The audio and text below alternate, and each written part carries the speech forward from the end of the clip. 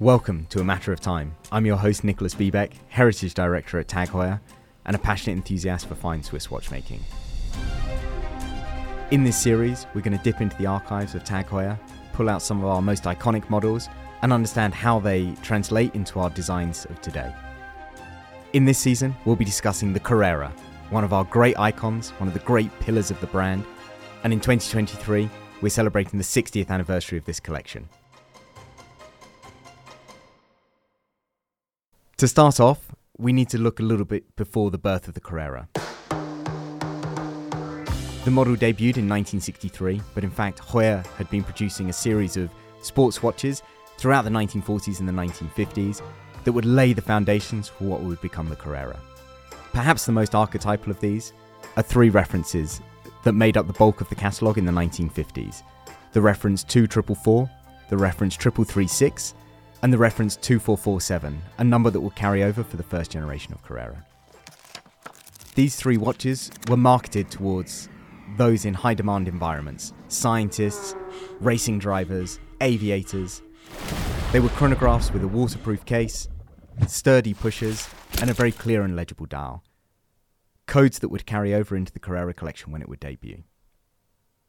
It's interesting to think about the Carrera name itself. We'll talk a bit more about that in later episodes, but first we should think about the race that inspired this name, the Carrera Panamericana.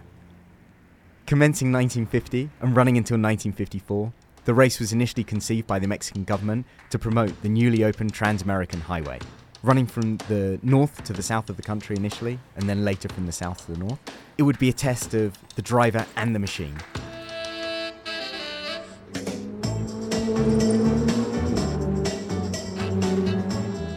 Even in its short lifespan, so many great stories would come out of this race, with great drivers of the period competing against each other, some of the most spectacular pieces of machinery and engineering, all running over these rough Mexican roads for days on end and thousands of kilometers. In its debut year in 1950, the vast majority of competitors would be running fairly ordinary saloon cars, particularly from the US market. But as the years would pass by, the European manufacturers would understand how great an environment it was to really push the limits of their cars and the drivers that were expected to compete endurance races including Le Mans and the TAG Heuer. 1953 and 1954 are also important years to bear in mind for our great partners at Porsche.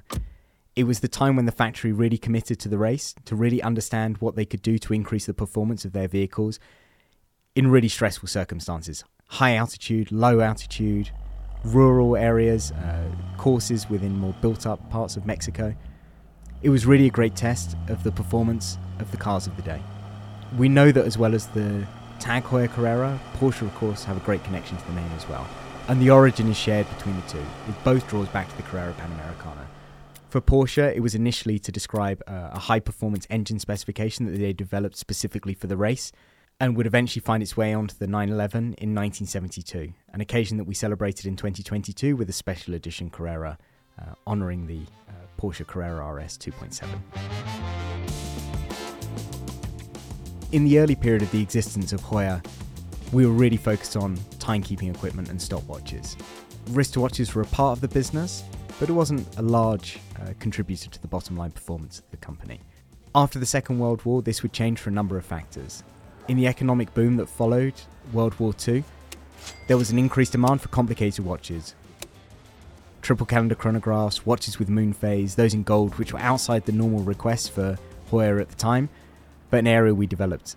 The other big part was military contracts, and we were making hard-wearing chronograph watches that would stand up to the rigorous environments of military applications.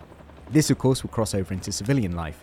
Strong and sturdy watch cases with screw-down backs to increase the water resistance, highly legible dials in black or silver with luminous accents and different scales such as the tachymeter and the decimal, larger formats for the watches that were outside of those common for the era, going from sizes such as 34 and 35 millimeters all the way up to 37 and 38 millimeters, really oversized pieces for the period, were all things that Heuer was busy developing. And this led to a series of references, what we call the 2444, the 3336, and the 2447, a number that will carry over into the early Carreras, This collection of 3 references today is known by enthusiasts of the brand as pre-Carreras.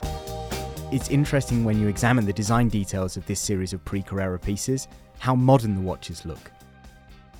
Up until the 1940s, it was common to see serif fonts, gilt accents to stainless steel watches, particularly on the dial, and various codes that felt quite old-fashioned.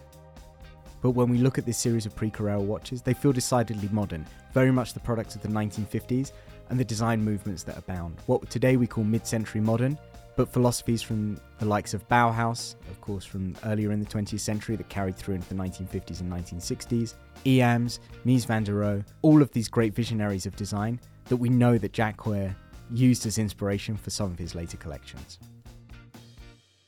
The 1950s also saw the arrival of Jack Heuer in the company business in 1959. And it's amazing to think that in this storm of design, environment, the position of the company, the activities around motorsport, this would create a perfect storm for Jack to build one of the most iconic and legendary sports watches ever created. I look forward to sharing more with you in episode 2 of this season, when we really dive deep into the launch of the Carrera and how Jack discovered the name. Thank you very much for listening today. I do hope you've enjoyed some of these great stories from the past of TAG Heuer.